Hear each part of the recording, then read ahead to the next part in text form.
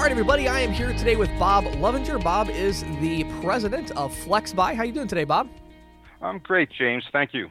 Well, good. Well, so we're going to talk today about consumer financing. We've had a few episodes about it in the past, but it's been a while, Patty. Yeah, it has, and I think it's one of those topics that keeps cropping up. At least it keeps passing before my eyes. Yeah, it's definitely a trend. So, but before we do that, Bob, we definitely want to get your story. I always love to hear kind of like, all right, how did you get into this? So, can you take us back a few years and walk us through what brought you to FlexBuy? It's a very long story, James. We'll take the Cliff Notes version. All right, sounds good. I actually went to college as an engineer, for engineering. Sure. I was an underachiever in school, in high school, and I decided because my guidance counselor told me I couldn't do it, I ended up going to engineering school. Of course. And graduated in 4 years. Actually, I missed my graduation because that was my wedding day. Wow. So I got a job in engineering, and early on I found out two things. One is there's a lot of smart people as engineers, and at best I was going to be a mediocre engineer. And second, I really didn't like corporate life. The company I was working for was going to move the facility, move people to another state, Right. and I saw engineers that were with the company for 25 years, have human resources come to their desk, with a box and no warning, and they had to fill up their box and leave. And I said, you know what, this is not the life for me. But that's what I did. But I always had an entrepreneurial spirit, and I one night I was listening to a infomercial on how to buy homes, with no money down. Right. And so I said, you know what, this sounds easy. And I was young at the time. I said, let me go out and do that. And I did it. And I went into contract. I went to contract with the house, and I met up with a guy who was in the mortgage business, and it was really a fledgling mortgage business, mortgage industry at that time. Right. And I became friendly with the guy. As it turned out, the house I was buying burned down. Ooh. I never bought the house. Good. But at the end of the process, the guy said, why don't you, do some mortgages on the side. So when my gig ended at the engineering job, I said, I'm young. This is as good a time as any. Let me try getting into Sure. mortgages. And so that's how I got into the finance business. I started doing mortgages, and I was in that business for a while. Then I went into financial counseling, financial services, and I spent my whole career there. And I had triumphs and major failures. You would need an hour just to go over all those, but I'll give you the Sure. Cliff Note version. But in 2010, I was in a transition point, and somebody introduced me to this concept. I never knew anything about customer financing or consumer financing or whatever you were calling it. And I said, this is an interesting idea. I noticed that people after the financial crash, people didn't have as much money in their pocket anymore. Their credit cards, often were slashed. They didn't have the spending access. limit, spending ability anymore. People just couldn't do it, and very few businesses had financing. Of course, the big box stores and certain niches. If you went to a doctor's, Care Credit Right. was I was there, but very few business had financing. I said, there's an opportunity here. So I hooked up with a company. I started selling their product, and I was able to sell it. But it was, back then, ISOs, credit card processors were still making money selling, leasing terminals. Sure. And that was the concept of this one product. Is the idea was the product, the financing product was okay, but the big hit was, lease this terminal and make $2,000, and that's Right. and that's what the premise of that business was. And I Sure. didn't feel great about it, and I jumped around to other products. And in about 2014, I launched FlexBuy, and my concept of FlexBuy was I really wanted to democratize customer financing. I looked at I looked around. I said, 80 to 90% of businesses just don't have financing in place. And I said, I know I can do this. I know I can figure out a way to make it where even that home improvement guy that may only have a $10,000 job every 3 months, but damn, that's an important job to them. And if that person doesn't have the money to do it, if he had financing available to him, it would make a huge difference. So I set out to do that, and 3 iterations later of the products, multiple iterations of my pricing.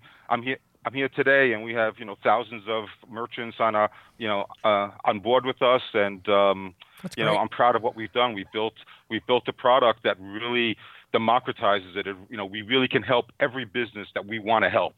Sure. So let's dive in a little bit deeper to kind of the overall concept, because one of the things I've started asking at the beginning of these interviews is, why should our listeners care about this? And the reason I'm asking that question is because a lot of times, we're talking about other products and services like today, because they're out selling merchant services as a general rule. It's agents, it's ISOs. Right. But this is an interesting trend. There's some cool stuff. I actually read some stuff on your website about it. So can you talk to us about, I'm an individual sales rep selling merchant services, or I'm an ISO with a team of agents.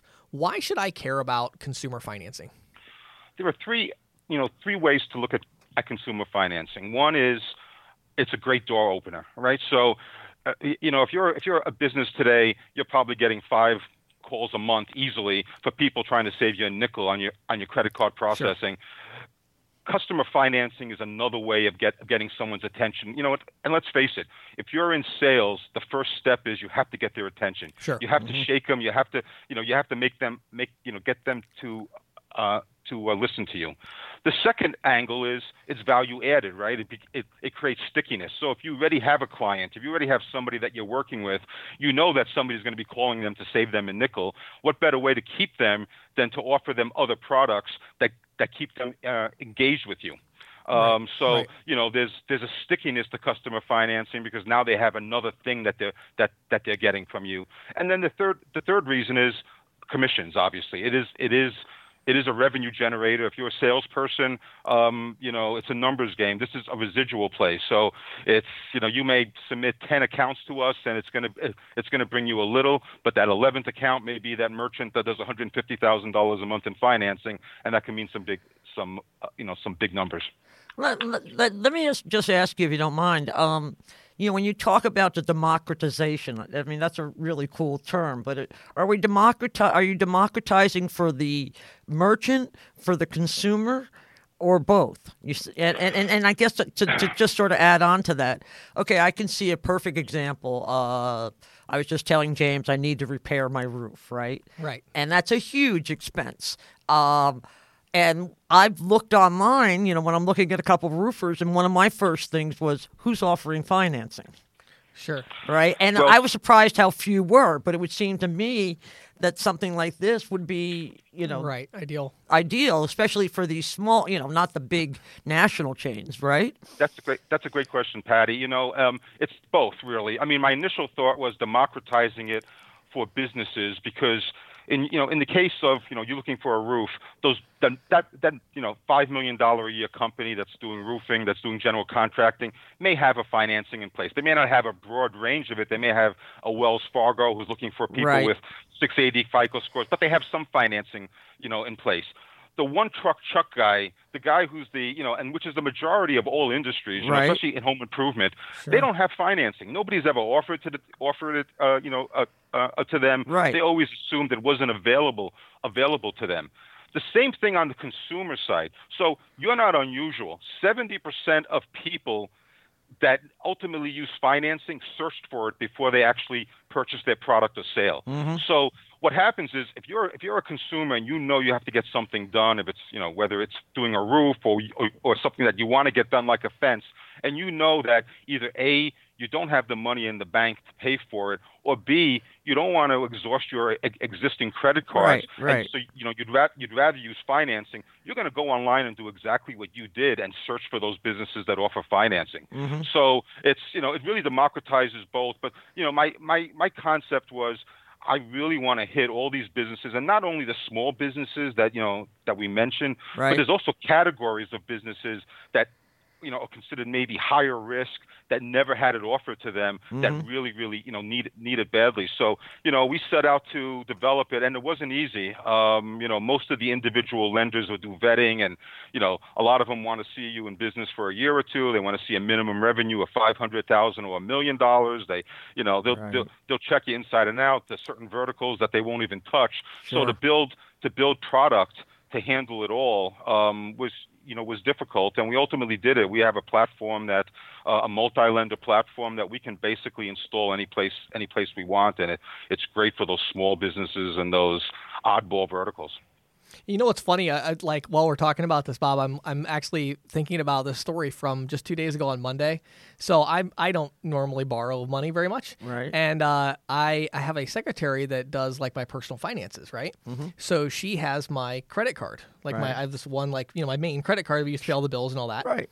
And so it's so funny because my wife and we were out shopping to get some clothes for our kids, and we were at Boscov's, and they also have furniture. Sure. Well, lo and behold, we see a $4,000 furniture set that we really liked, and and I'm like, yeah, sure, whatever, let's buy it, And so, and then all of a sudden, I said, well, hold on a second. I'm trying to remember. I have my debit card, and I have don't have quite 4,000 in that bank account, my checking account. Right. Somebody else has my credit card. I don't have access to my savings. And I'm like, how am I actually going to pay for this thing? And then, of course, guess what Boscov's person says to me? We have consumer financing. And I was like, well, as long as I pay it off in like 3 6 days months or whatever, I won't have yeah. any interest. So like, yeah, Right. you can pay it off next week and no interest. I'm like, okay, cool. So it was so funny because even like the big store like that, and somebody like me that is not normally in the market for a consumer finance deal, Right. like they just made $4,000 in revenue off me because they had consumer financing. Yeah. So I think I think it's really interesting. Yeah, that's a very Yeah, it cool. is. Did You the know kids what? get And their clothes? They did. They Okay. got the clothes and the couches. There you go. So- and the interesting thing is, as we found out last year when the government had that shutdown, Shutdown. Right. almost 50% of people living paycheck to paycheck, right? Yeah, So right. you're the minority. Most people do not have any money in the bank. Right. So if they're missing a paycheck, they're not feeding their family, as we found out. Mm-hmm. So buying furniture is something that they really need credit. Now the savvy consumer knows that. The worst thing you can do if you're tied into your credit score, if that's very important to you. If you max out your credit card, your credit Right. score is going to take Take a very big hit. nosedive. Yeah. Absolutely. So taking out financing that's whether it's an installment loan or something like that, that actually helps your credit. So once you start making payments True. on that loan, it actually improves your credit and doesn't give you that ding of using up your credit line balances. Sure. So, okay, so Bob, I'm assuming we're talking about business types that have a higher average ticket. Is there any kind of more advice or things you could tell us about, like which verticals are going for these consumer financing options right now? We have, when I literally say we have every vertical, I mean, we get some businesses that I said, I didn't even know this type of thing exists. So, but we get, Sure. we get them all, but a lot of it in the service sector. So like we said, home improvement, there are companies out there that, fairly large finance companies that focus on home improvement, but they're looking for the larger companies. Right. So home improvement is a great sector. We do great things in other service areas. We have attorneys are a big category for us, for Really? instance. Sure, that costs a think lot of about money. Yeah, that's a good one. That's an obvious category, right? Sure. Because all of a sudden, your 18-year-old son has a DUI, and that's a $5,000 price ticket, and you're going to a lawyer. You know what? That lawyer. Wow. If that client, that person doesn't have $5,000, here's what the lawyer has to think about. Do I either turn that person away, or do I work out a payment plan and hope that my payment plan outlasts the case? Right. Because once the case is over, you're not getting paid anymore. So, Sure. attorney financing is great. We do a lot with things that, timeshares and coaching program. We have coaching. I was in New York City last weekend presenting at a conference of someone who actually teaches people how to coach. So these people are setting up individual, all Sure. different kind of coaching, but she teaches them how to coach. And, I was in front of an audience of 300-400 people and, trying to get them to understand that you're going to need this because if you're charging $5,000, the majority of the people you want to sell to are wondering, how am I going to pay for this? Well, it's interesting. I was just looking at your website while you were talking, Bob, and one of the ones that jumped out at me that I never would have expected is musical instruments. But then I started thinking, you got a kid you got to that get needs your kids a trombone or whatever. or a piano. I mean, yeah. pianos can be really expensive, right? Here's an interesting one, and you'll see this in our case studies on our website. Youth sports. Some of these youth sports programs Are cost expensive. thousands, Yeah. thousands, and thousands. Yeah. Sure. We have one client. They don't do a lot, because you would hope that most parents that are putting these kids in these expensive programs probably have the wherewithal. But You would hope. But we get this one business that does them, and when they do them, they're $12,000, $15,000 packages. I mean, they charge Yeah. a lot of money. Well, there's- dance is another one. I have a niece who, does all these dance classes and has to be in all these competitions, and they right. have to buy all these outfits. That what I could see would be similar to the sports. I mean, it's probably not 10,000, but several thousand. Yeah. And that's what I meant about about democratizing this, right? So Right, we search very high. If you search for customer financing, we appear higher than PayPal and some of the other finance options out there for for people, and they find us. We get 10 to 15 leads a day coming off of Google of businesses that say, you know what, I'm new. I can't, nobody's giving me financing. Can you help me? Or, I work from home. I have a home-based business. Nobody's giving me financing. Can you help me? And yeah, we could help all those businesses. And those are two examples, right? So even if you have if you're opening up a furniture store, and furniture stores have had financing forever, right? Right. Sure. Progressive has been in the business for 1 million years, offering their lease to own, and there's at least 10 lease to own, lease to own products, and Synchrony's there, and there's other people. But if you're a brand new business starting out, and if you don't have a tremendously long track record, even those companies, don't want you. So you're scrambling around and trying to compete. Trying to compete, and you're trying to compete against those big box stores that offer everything under the sun, and you're hoping you could just offer something. So we have all kinds of programs. We even have payment plan options for people. So we have we call it the Easy Pay Plan. So some industries, like lawyers, for example, their clients could get turned down for our financing. We don't have a perfect record on applications, so they could still get turned down for financing. We have an Easy Pay Plan in-house financing option that businesses can offer their customers, where we will actually do all the management of the payments for them. It's set up like a regular loan. They sign loan papers. But the business is taking the risk instead of the finance company. Yeah, and even in some industries, that's a great idea. In some industries, we'll actually guarantee those payments, like in medical. In the medical industry, they still won't get the money until the payment is due, but we'll guarantee those payments even if the consumer stops making them. And to do that, I would presume that you just don't do that with any consumer. They have to have a decent kind of credit rating, right? Or do you not do a credit check at all? It's no credit check. That particular program is based more on the relationship between the doctor in this case and the patient. So the amount we'll guarantee will vary depending on a few different things. But that program is entirely no credit check. It's based entirely on other things. And all the other programs. I mean, there's a no credit check category out there. Like I said, the lease to own category is no credit check. Although most of them. We have some no credit check options where our approval rate on our credit check options are higher than the approval rate on their no credit check, because they really dig deep into the person's That's background, what I was going to ask you, right? So you do there's a lot of information you can get on people without doing a credit check. I mean, check cashers do that a lot as well. Oh yeah, you can dig, that same thing also makes fraud very high as well, because somebody once told me, I had a banker in here once, one of these no credit check people, and they said, for $50 you can buy someone's entire credit profile, social security number, and driver's license, and take their identity. There's a black market out there where people can totally steal your identity. Yeah, I know that. But these no credit check programs do a deep dive, and they have to make sure that they're not getting one of those people.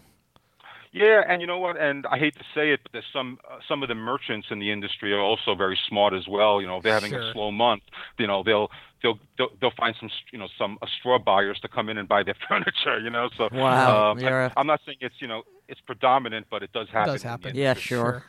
Now, one of the other verticals, just to touch on one other one, I would imagine this would be really interesting in kind of the auto repair, transmission, like you know what I mean, like major auto repair. Is that also a vertical that you see a lot? Yeah, that's something that we're strong at. Auto repair is interesting. When I first got into the business, way back when I was selling that one product. Auto repair, and I was literally to learn the business. I went door to door. I got in my car and I stopped at businesses. And auto repair was always a good one to stop into, because often it was easy to talk to the business owner. Right. If he wasn't under a car fixing the car, he's definitely in the shop. Sure. The challenge with auto repair is getting them, and this is true with all of our merchants for the most part, getting them to want to dive into this, right? So these professionals, whether it's an auto repair person, a home improvement person, they're good at at the thing that they do. Right. They're not finance people. They don't always necessarily want to get involved in people's finances. Often, they'll say, I just don't want to bother, and they won't offer financing. Mm-hmm. So, our goal at FlexBuy is, and it's a constant goal and constant, trying to improve, is to make it easier and easier for merchants to use the program, because that is the key to this. The key is if you people, in general, people don't want to learn new things. They're resistant to new things. And then when you add in that they're busy, it's a challenge, and that's why we have a full support staff here. I have a concierge program, so when somebody signs up with us, we'll roll up their sleeves to help them best use the program. So how to implement it and so forth. Sure. How to implement it into their business market practices, it because here's an example. There's most businesses that use financing, and this works in the furniture store. You don't have to do very much. There's a sign up, in the store, financing available. So, that's all you do. And that's good.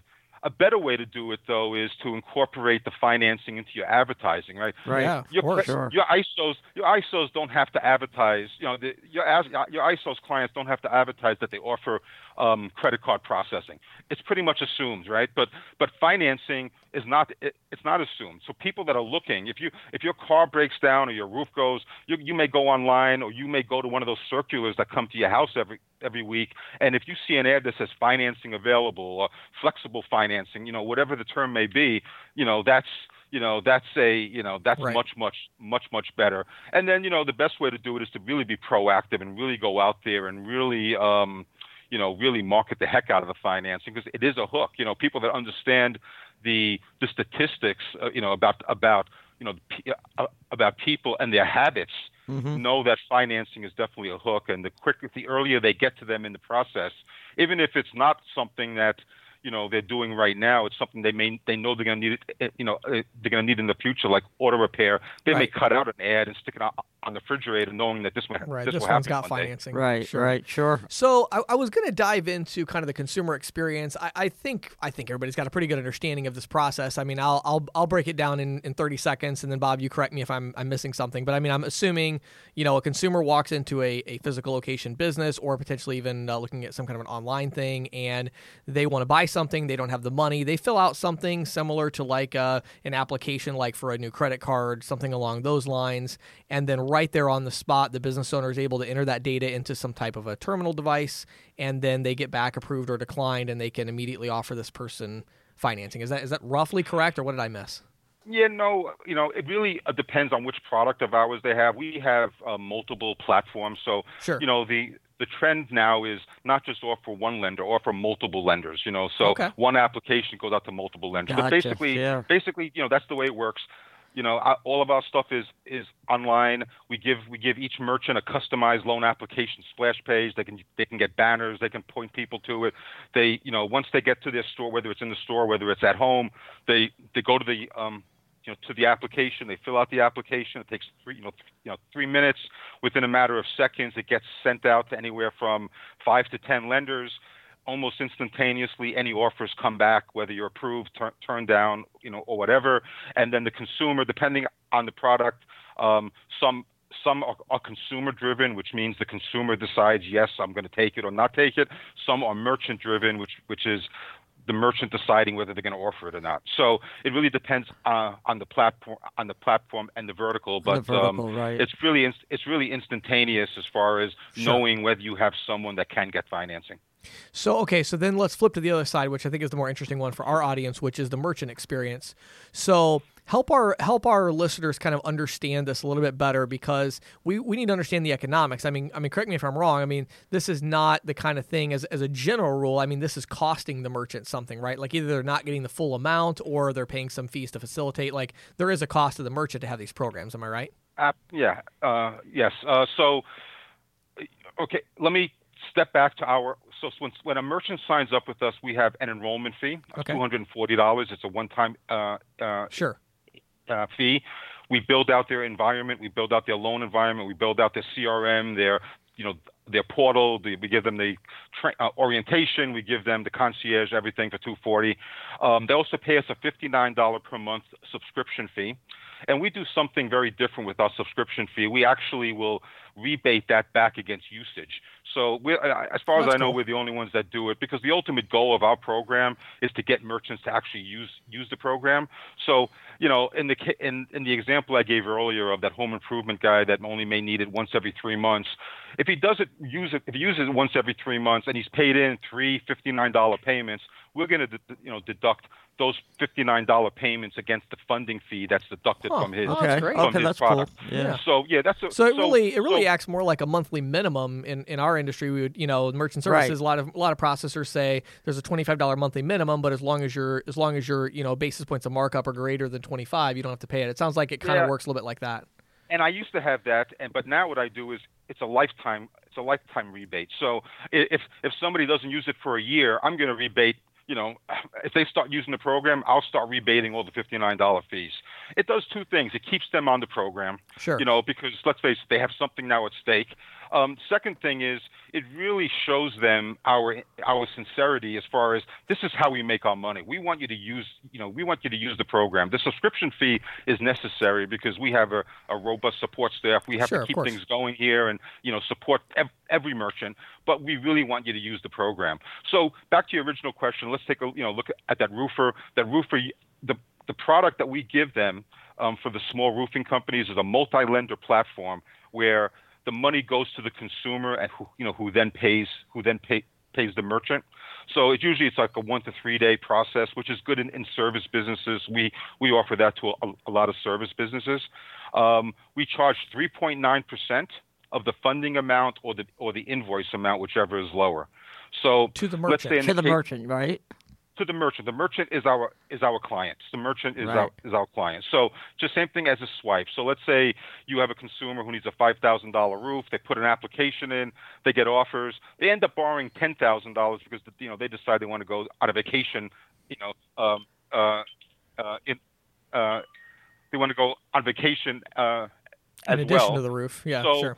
We only bill the merchant based on the $5,000. Go on vacation while the roof's being put on. Yeah, there you go. We only bill the merchant on the $5,000 invoice. So it works out very well. And that program, if it's direct to consumer, we have a robust infrastructure behind it. We're supporting the application, the applicant, the merchant. We're really deep involved. Our attrition rate, and that's one of the things that merchants says, well, what happens if the consumer takes the money and does take a vacation and never pays me? Our attrition rate is less than 5%.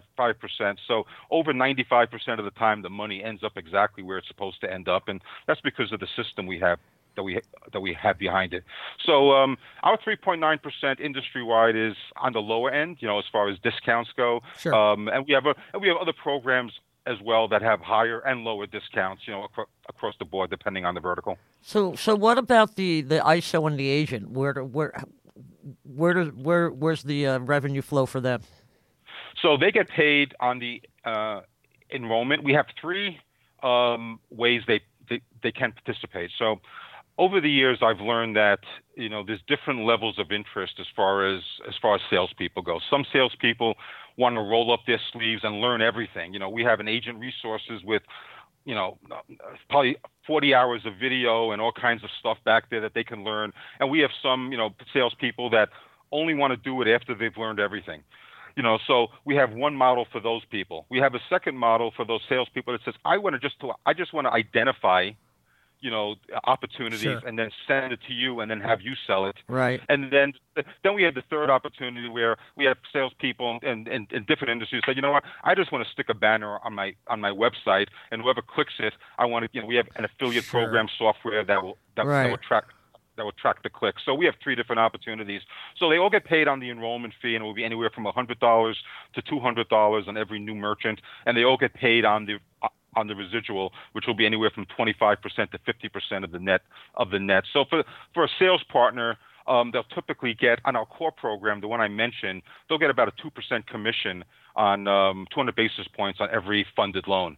So it's a nice it's a Nice. nice commission. I mean, you know? that could end up being. I mean, really, even on a $1,000 loan. That's it's $20. But I mean, it's $20. like to me, even on a merchant that's only doing one of these deals a month. What is the average funded amount? Is it 5,000, 10,000? What's the average funded amount? Great question. So our average funding amount is $8,000. Our average invoice billable amount is about $6,000. So Sure. it's $120 for a salesperson. You don't need a lot of those accounts No. to make a nice living. And Yeah. and there's some. I mean, we have $10 million businesses. I mean, so we have, like I said, it's democratizing. So we have businesses that are very small, and then we have businesses that love our platform, and they're very large businesses, that use it as well. So, if you're an ISO and you're out there, you'll make money every time you give us a client, and then after that, it's just a numbers game. You got to get those accounts in, and the same thing. Right. It's the same thing in credit card Same as processing. processing, exactly. Yeah, you bring in a lot of the small ones, you get small, and then all of a sudden you hit that big one, and that becomes your base. But Right. it's interesting though. I mean, I'm kind of running the numbers in my head here, and I mean, I'm really having a hard time imagining that your average merchant is going to make you less than $100 a month. I mean, I would think probably for a rep, it's going to be somewhere above that, which is really above. I mean, we have reps that, of course, would sell at cash discount or surcharge where it might be a little higher average. But I mean, $100 a month is nothing to sneeze at. That's a good, solid, Especially if you have a dozen merchants. Well, yeah, you right? sign up 50 of these people, and you got $5,000 a month or whatever. Right. And I would think Well, that's on the lower side, right? And that's the way to look at it. The way to look at it is because if you give us 10 accounts, 8 of them may not use it in every given month because Right. of the nature of Sure. who we're going after. But it's a rolling game. But so your average of of course. $100 is probably a realistic expectation. As far as if you bring in a big enough, a portfolio. I mean, we've had some sales partners who, gave us 2 or 3 accounts and weren't making any money and said this doesn't work. I quit. It takes more than 2 or 3 accounts. You have to, unless Right, you you get gotta lucky, average it make it. You may get lucky and just hit it right. Huh. Yeah, very, very interesting. Okay, cool. So, yeah, this has really been this is a lot of good information, actually. Yeah, a lot of good information. It's so funny because it's like this particular industry, Bob, it's like it doesn't pop up that much for me. No. But then whenever it does, I'm always like, wow, like why isn't everybody selling this? This is because to me too, the one thing I like about this is from a sales perspective, it's like this is a really good fit with merchant services. A lot of the stuff that's, ancillary, it's kind of like, well, you sell merchant services and then because you have this relationship, you sell this totally different thing. Correct. This is like, we want you to be able to accept all forms of payment. We want you to be able to make as much money as you possibly can. Right. We're just helping you accept money here. Yeah. So you can accept Visa, you can accept MasterCard, and guess what? We're going to help you through FlexBuy to accept your own form of payment, your own financing option. Well, the theme has to be, you have to think back to, and I'm not quite old enough, to remember when credit cards first came into the picture, almost, but not, but Sure. not. Yeah, I think I vaguely remember that. Initially, credit cards was a commodity. Not every business offered Right. credit cards. Right. So the way people have to look at this is, I want to help my client be able to capture every sale, and to really do that, you have to accommodate those people that are unbanked or underbanked or just may not have credit card. There's some people that philosophically they just don't walk around with credit cards. They're still burned by the crash. So they don't walk around with credit card. So you have to be able to offer, because the worst thing that can happen is that you've exhausted all the options and they're no longer, they're not going to be a customer. But the earlier you come to that conclusion, you're going to miss out. So if you don't offer credit cards, you're going to miss out on all those people that don't have cash. If you only offer credit cards and cash and credit cards, you're going to miss out on all those people that would buy if you offered financing. So, and then if you don't offer the payment plan option, you're going to miss out on people that don't qualify for consumer finance. Yeah, that's exactly. So you want to be able to keep on saying, I want to lower this net, further. Yeah, and I think that the other thing that you mentioned that I hadn't really thought of before as far as an angle with this is the marketing angle, which it totally makes sense. I mean, if I'm a business selling any kind of high-ticket item, I definitely on my Google Maps listing want to have flexible financing or whatever. Like you're right. I mean, people are searching for stuff, and when they see that and they go, oh, wait a second, so I don't have to max out my credit card to go buy this thing. Yeah, I'm going to look at this one a little closer. Right. That's huge. So awesome. So Bob, great information. I know there's a lot of agents and ISOs listening that are like, cool, I want to get into this business and I want to learn more about FlexBuy. Where would you send them? Well, you can send them. They can go to the website, to learn everything as much as I put out there. Flexbuy.com. And that's with 2 X's. That has 2 X's, so it's FLEXXBUY.com. Yes. Exactly. Good. Okay. If they want to speak to someone, they can email. I'll give them, my email address. I may not be the one to speak to them, but I'll get them, Sure. to the right person. My email address is bob.l@flexbuy.com. Awesome. And we're also building out a new partner page. Hopefully, by the time this airs, we'll have a new partner page up, and they can go to flexbuy.com/partner-program. Got it. Got it. Partner-program. Got it. Okay, awesome. Well, Bob, thank you so much for your time today. Really Thanks for appreciate having it. me. Lots This of great was info. fun. Lots of great info. Thanks, Bob.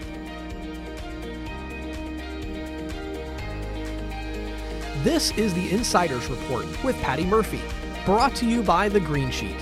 For the past 36 years, The Green Sheet has been the go-to source for news, analysis, and educational tools that empower and connect payments professionals. If you're not reading The Green Sheet already, check it out on the web today at greensheet.com.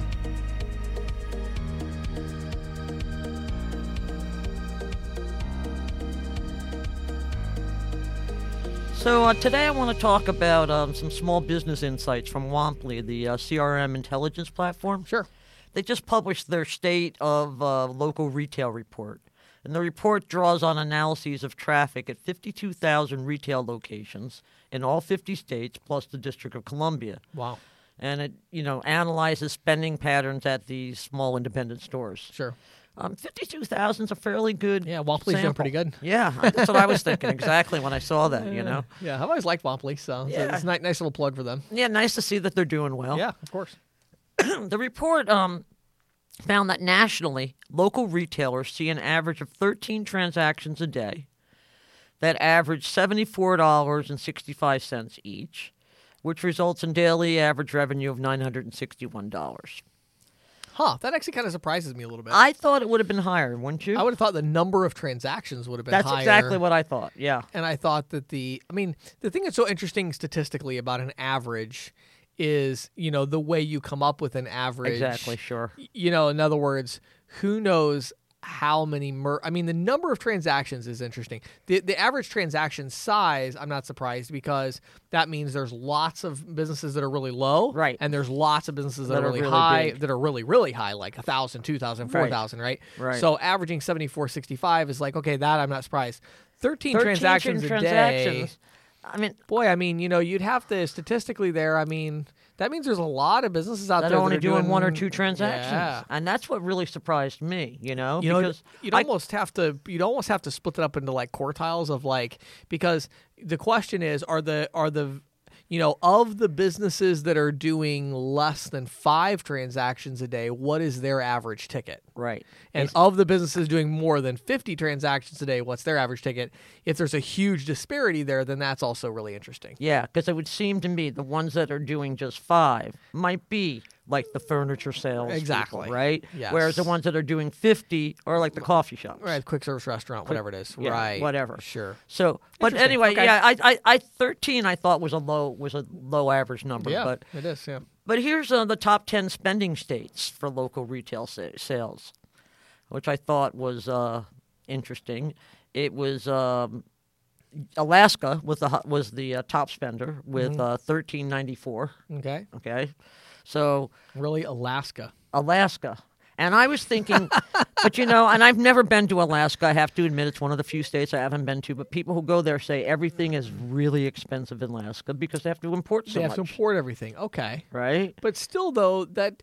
But wouldn't you think Hawaii? And Hawaii's not in this top 10 list, and I would have thought Hawaii would have been the same thing. Yeah, and not only that, but your average. This is not the average transaction size. This is the average daily revenue, right? Yeah, average daily revenue. So to me, the average daily revenue, that also is predicated on how many transactions are going through, right? So if you look at like that 13, those 13 transactions, for right, example, right? That's $100 a transaction for Alaska. Right. But that's also saying that Alaska is the average state in terms of number of transactions, where I would imagine they would be much lower. Lower, right? I don't know. I would think so. I would think so. Okay, Utah came in number 2, just under 1,300. Minnesota at a little over 1,200. Delaware at just under 1,200. North Carolina, a little bit lower, 1187. Nevada, 1154. Washington State, 1141.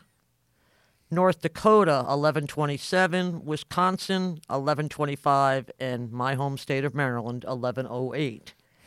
So, which is actually, I thought, again, that's it's a lot higher than this $961 average. Right. But again, like you say, Yeah. you wonder. That's one of those numbers where, again, being a math geek myself, Yeah. I look at stuff like that and I'm like, well, you would need significantly more data to gain any real insights from that, because you'd need to know by state what's the average number of transactions, what's the average daily thing, what's Correct. the average ticket, and then really you'd even need to quartile that more into really seeing that. So anyway, I'm too much of a data geek to enjoy numbers like that, but it's again, they're interesting numbers. It is interesting, yeah. And then they also had some other. The report had some other interesting trends. For example, most local retailers do not see their biggest sales lift during the year-end holiday season. Despite conventional wisdom, November and December are not the top 2 revenue months, either nationally or in any one state. Well, and again, I think again this study is just almost flawed because it's so broad. Yeah, I agree. It's right, very because broad. in Very other words, broad. is it are November and December the biggest revenue months for retailers? Yes. There's no way you could dispute. I've seen the data. Sure. But is it the biggest month when you include retailers, restaurants, auto repair shops, bridal shops, Veterinarians. Right. It's like, well, maybe not. Right. But here was an interesting thing. On a state level, Mother's Day weekend is the top spending period in about 12 of the states. Really? And it's a top 5 in 44 states. So really? which I found interesting. And again, I'm older. My mother's been gone for quite a while, right, so it's right. like, huh? Yeah. I don't even know when it's Mother's Day, but Yeah, I'm trying to think of that. I mean, I guess it is interesting when you think about that, though, because Mother's Day. I hadn't thought. I mean, for me on Mother's Day, that means I'm buying something for Christina. right. That means I let Alana and Donnie. It's one time a year where I let them go to the store and pick out whatever they want for their Right. mom, and I will buy it. Right. Last year, that was like a ring that Alana, Really? yeah, Wow. Then I'm also buying something for my mom. Correct. And so, yeah, I guess I could see that. There'd Yeah, definitely be some right? spending trends There's there. definitely Sure, some spending. sure. Similar to their big box competitors, Black Friday is a huge revenue opportunity for small shops. It comes in as a number 5 day of the year for consumer spending. Sure.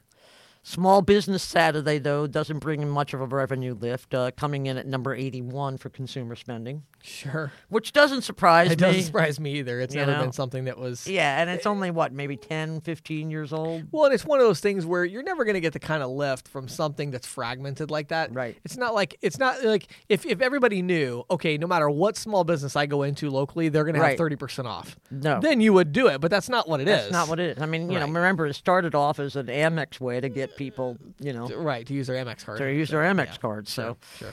the 2 busiest days of the week for shopping at small retailers are Fridays and Saturdays. No surprise there. No.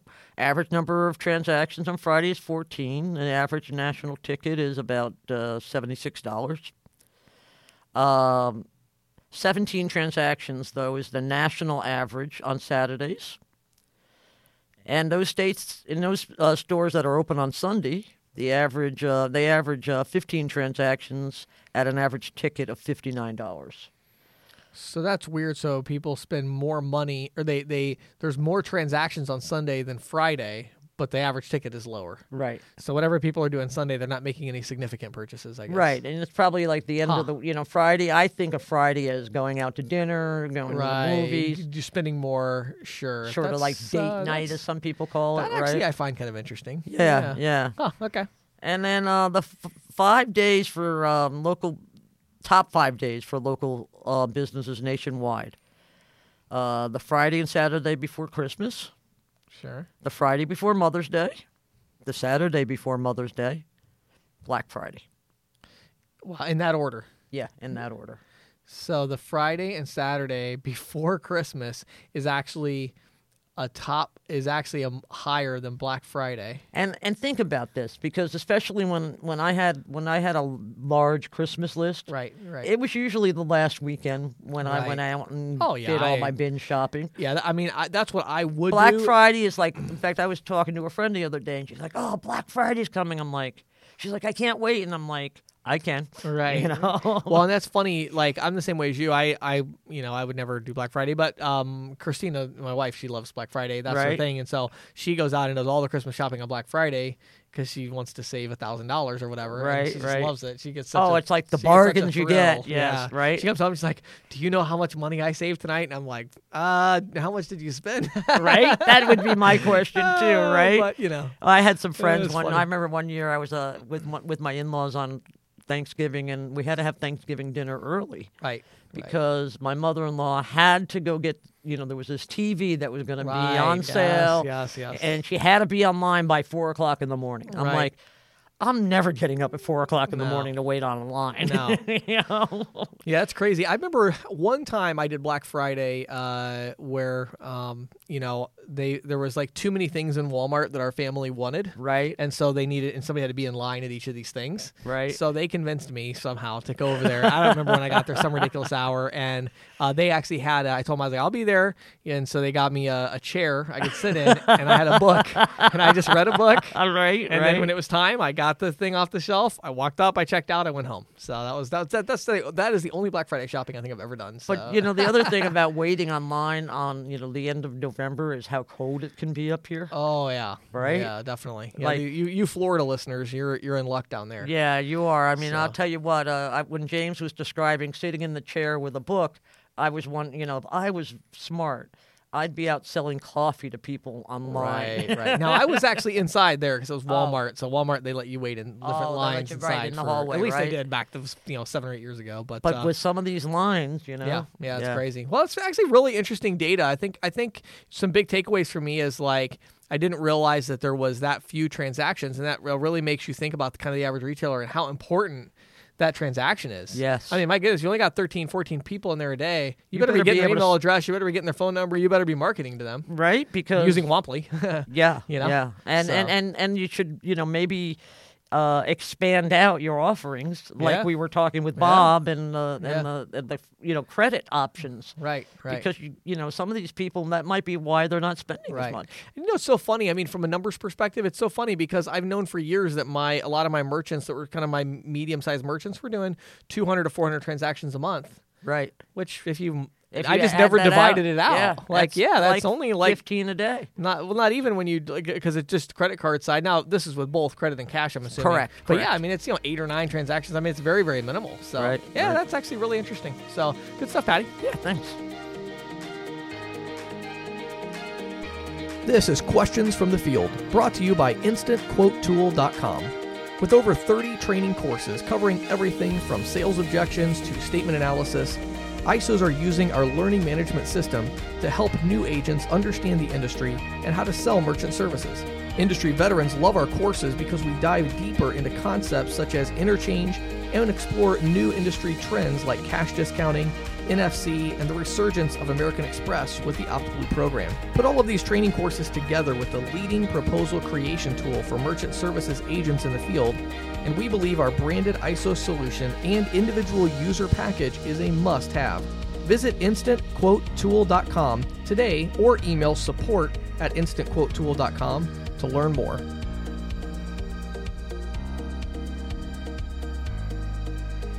So, Patty, I'm going to do something different here for the next few segments, my segment on the podcast. I'm going to do some tips for managers. Oh, good idea. So we usually talk more about kind of the salespeople in this segment, but I'm going to talk more about the managers, and I'm going to focus for the next 3 weeks on what I believe are kind of these 3 pillars. So whenever I get a new consulting client that I'm working with that's trying to increase their number of merchant accounts, I always focus on 3 things. It's very simple. It's recruit, train, activate.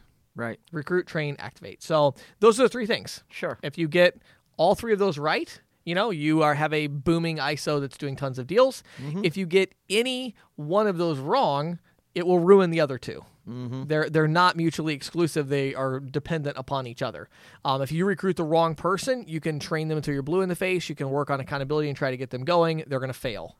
Right. If you recruit the right person and you offer them no training, you can try to activate them as much as you want. It's not going to work. They're not going to make sales. Right. You could recruit the right person. You could train them effectively, and then you could fail to hold them accountable and provide them with support, and they're not going to sell. Sure. So you have to have all three of them. So today I want to talk a little bit about recruiting. Now, the challenge when I was thinking about doing these little segments is that, number one, these are short segments. Usually I would talk for 4 or 5 hours with somebody about this stuff, right? But the other big challenge is that, it's different for everybody because there's some people that are recruiting W-2 and there's some people recruiting 1099 and all the things that go into that. So I want to talk about some things that I feel like kind of go across the spectrum and deal with all of those things. Okay.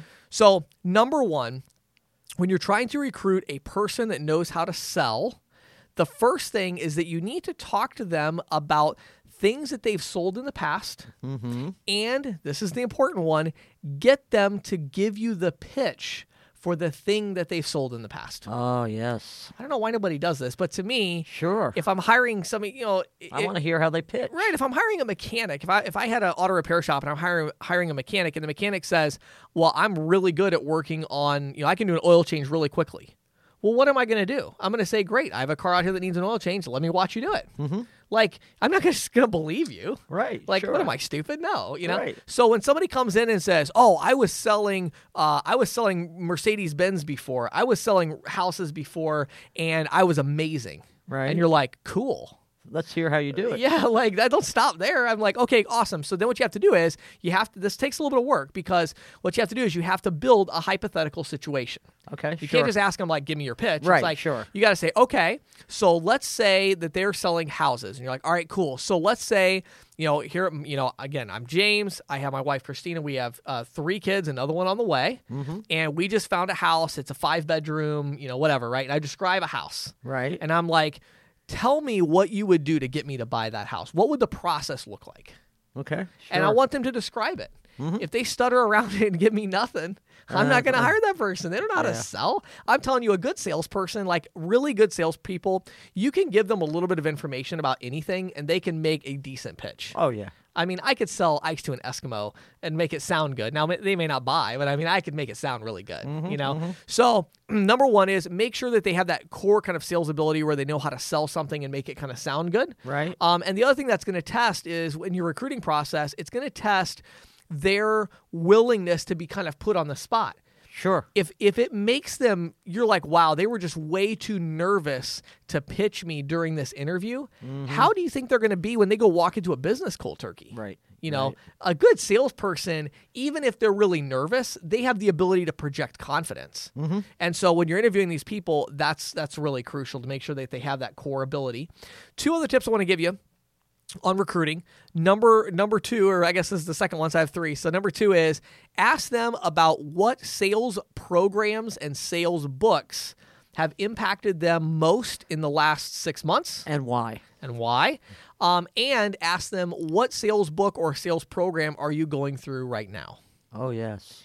So this tip comes from Brian Tracy a long time ago, and he was talking about how a client he had worked with where that was the only question. And so this guy, he would ask him all these other questions, and then he would get to a point and he'd say, what sales book are you reading right now? And if they told him about a sales book, he would hire them. If they said that they weren't reading one, he didn't. That was his only criteria. Wow. And he built a huge sales team because he found all the salespeople that are looking to improve themselves. And Sure. so now that comes in a lot of different shapes and sizes today. They might say, well, I've really been following Grant Cardone lately and I watch 2 or 3 of his videos every morning. Right? Good. That's fine. Like whatever. Right. But they need to be excited about their learning and then ask them, what did you learn? What have you learned lately? What's a new closing technique? Like a good Right, salesperson, it's so funny, Patty. Like I always tell people, I have a few friends who are like legitimate sales professionals. I have a guy named Josh Bryan, really good friend of mine in a different industry. He used to work for me a long time ago. And now he's a multimillionaire, has his own company in lawn care. And I always joke with him that I say when we talk, if people heard our conversation, they would probably be like, what is wrong with these guys? What are they like? We'll debate like a word for like 5 or 10 minutes. Really? I had this pitch, like for instance, he recently told me, he's like, he had to call me. I got to tell you this line. And again, this guy is worth millions of dollars and still goes out and sells small ticket lawn care services because he just loves to sell and he trains his team out in the field. And he's like, oh, I got to tell you this thing. He says, you know how people are always saying, I really need to think about it. And I was like, yeah. He's like, I came up with the best thing for that. When they say I need to think about it, I say, yeah, what do you think about it? And I smile. And he said, when I smile, they always laugh if I do it right. And then it opens up this conversation. We talked for like 45 minutes about that. Why does that work? What's the sales psychology behind that? So the reason I'm saying all this is when you're recruiting somebody for a sales position, they should be passionate about sales. Yes. And they should really enjoy it because it's hard. And if you're right off the bat, you don't even really enjoy talking about it, you're definitely not going to be successful in this industry. That's a tough, sales job. So we talked about their past experience, get them to actually try to sell you on something. What are they learning today? And then next, get them to describe for you. And maybe this isn't even a particular question. It's more of just kind of the overall theme. How do they describe themselves? Ask them a broad question. What kind of person are you? Wow, that's a broad question. How would your friends describe you? What are your strengths and weaknesses? Or how would you also, I would imagine, how do prospects and clients describe you? Yeah, if I went back to your clients, right. Because here's the thing. What you're looking for is obviously they're not going to give you an accurate description of how their friends really would describe them. They're really going to say how they describe themselves. Sure. Right? But that's fine. That's what you need to know about them. It's very important how they envision themselves. I'll give you a really good example. Hopefully, I don't think my trainer at the gym listens to my podcast, so I'm assuming he doesn't. But I have a trainer at the gym, and he is somebody that I know could make a lot more money than he makes. And so I'm always kind of encouraging him along those lines. And today I was working out, and I can't remember what we were saying. Something about I just got a vacation house that we're going to, and I was telling him about it or whatever, and he's like, oh, I'll never have enough money to go to a place like that. And he's like, do you think I will? And I said, I think that you're going to make as much money as you think you're going to make. Yes, exactly. And it's true. I mean, it's like, I feel bad. I know this is a guy that could make $100,000 a year, no doubt. He makes very little. But the reason is simply because in his mind, he hasn't gotten to the place where he can envision himself doing this. So how does he describe himself? Right. Well, he describes himself as somebody who's, doesn't have a lot of money. Just getting by, scraping by. Right. If that's the kind of salesperson that you're interviewing, run away. For sure. Their ceiling is just way too low. Right. And so you can ask them a lot of different questions to get to this. I've even used questions before about satisfaction questions. I'll say, let me present you with a scenario just so I can understand the job fit. Let's imagine a scenario where you were making $5,000 a month and you knew that you could never get above that, or at least you couldn't get above that for a period of, let's say, 24 months. But you were at $5,000 a month. You knew that even no matter how hard you worked, you couldn't get to $6,000 a month. You were stuck at $5,000 for 24 months. How would you feel about that position? And some people will say, I think I'd be okay with that. Wrong really? answer. Yeah. If you're in sales, you should say, I would immediately quit. Yeah. And I would go find something where I could make $10,000 a month. Like, I want to have I at least want to know I have the opportunity to take my talent to the next level and make more money. Right. So you're looking for people like that. So here's what I would challenge you to do. What I just described to you, those are all conversations and questions that you can have with the 1099 potential or W-2. Right. Have that conversation, and even if you're one of these places that's basically hiring everybody that's warm and breathing air, understand that if they pass this test, this is at least this is one of those people you can invest more time in. Exactly. Maybe you're bringing on everybody, but at least these are the people you want to invest more time in. So I'd highly encourage you to think about recruiting. Think about not recruiting in, how do I get more warm bodies in the door? No. How do you find more top sales professionals and get them excited about your opportunity? Yes. So there's your tip for today on recruiting. Next week, we're going to talk about training. Excellent. Thank you. Thank you for listening to the Merchant Sales Podcast. Whether you are an industry veteran, processing executive, or just trying to learn about the payment space, we appreciate your time. The Merchant Sales Podcast is a joint production from Greensheet.com and ccsalespro.com. We hope you will tune in next week for more information and tips on building your merchant services business.